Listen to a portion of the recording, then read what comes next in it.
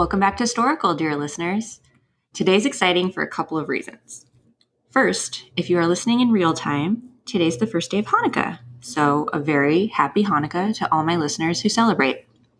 Second, this is the last episode of Historical for 2019. Yay! Historical was originally just once a month, so I thought by this point in the year I'd be at episode 11. But now that we've got these fun little footnotes, we're ending the year at episode 28, which it's hard for me to wrap my brain around because I never thought I could do something like this. But here we are. So go for your dreams, kids.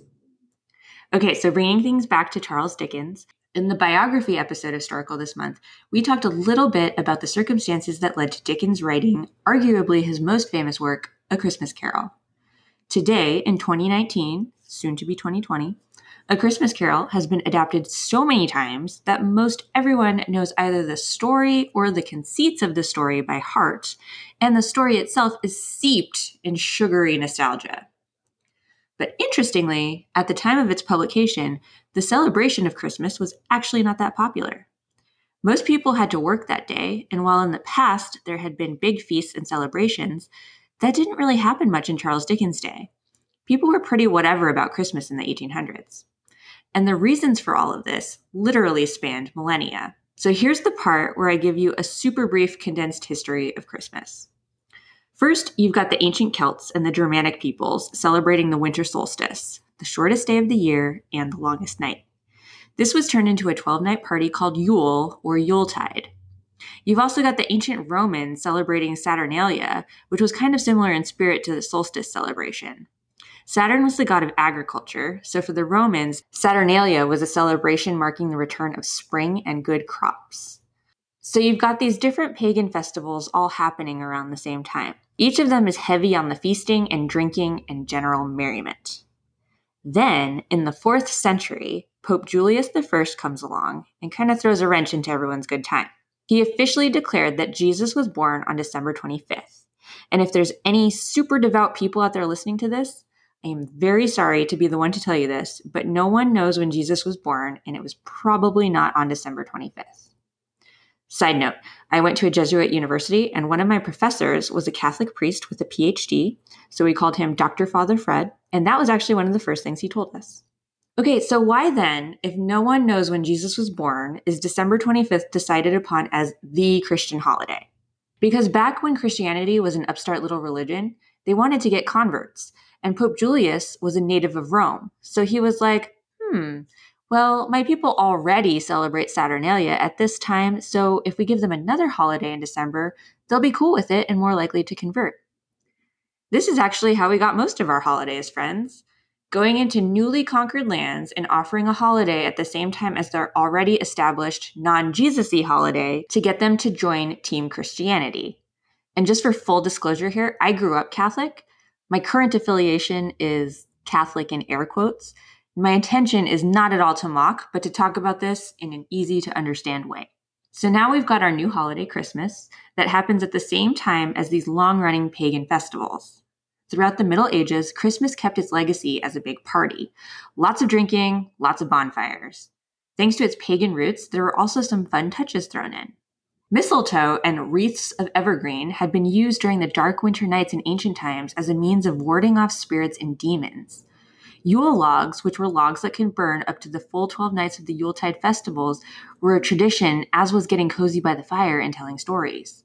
In the 1600s, Christmas trees became a thing in Germany, and remember that for later. In Shakespeare's play, A Winter's Tale, Maximilius says, "A sad tale's best for winter. I have one of sprites and goblins."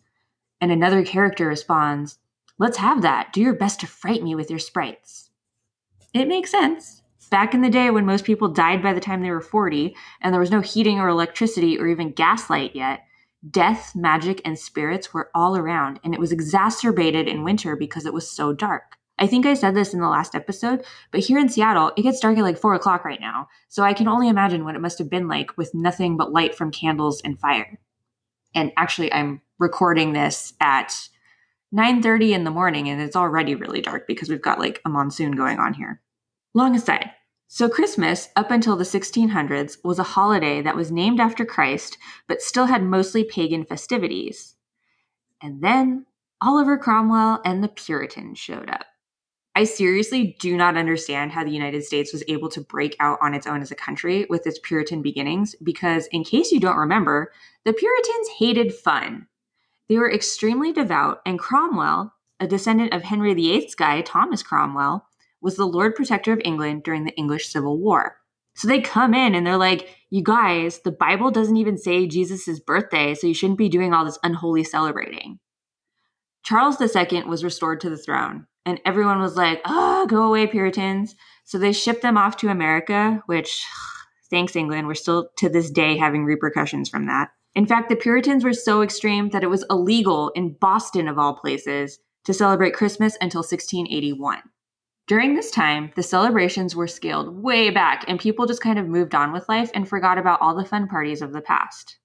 Then in 1819, Washington Irving, the American writer I mentioned in the Dickens biography episode, who wrote The Legend of Sleepy Hollow and Rip Van Winkle, he was actually one of the first modern writers to lay down some ink devoted solely to a Christmas story, and his was called The Sketchbook of Geoffrey Crayon. This book was a series of short stories about a big Christmas party at a manor house. This story, similar to A Christmas Carol, had themes of family and peace. Then in 1843, a full 24 years later, Dickens wrote his masterpiece. And like I said before, we read it as nostalgia.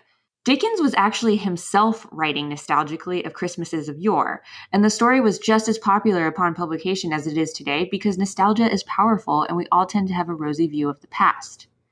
Now, the Industrial Revolution was in full steam, and this was kind of the age when mass-produced greeting cards became a thing.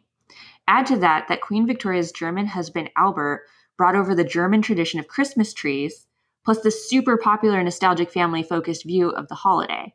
All of this worked together and was kind of the start of Christmas as we celebrate it today.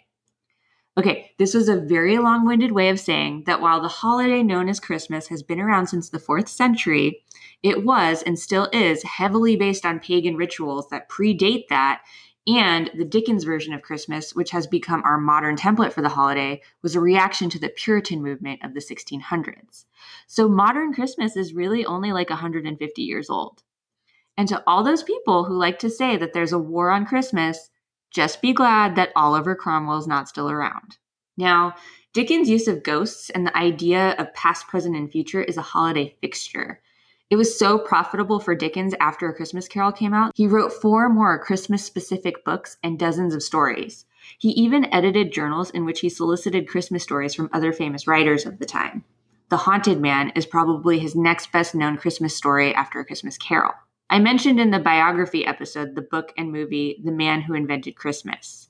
When you think about how much he shaped the holiday, if you want to make a generalization, sure, Dickens had a hand in inventing Christmas as we know it.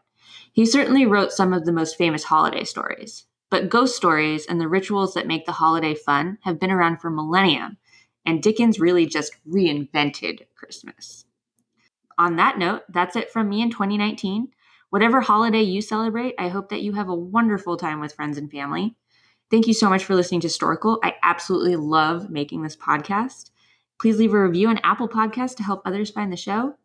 And just a reminder, I'm taking next week off to regroup, so Storkle will be back the first Monday of January. So I'll talk to you again in 2020.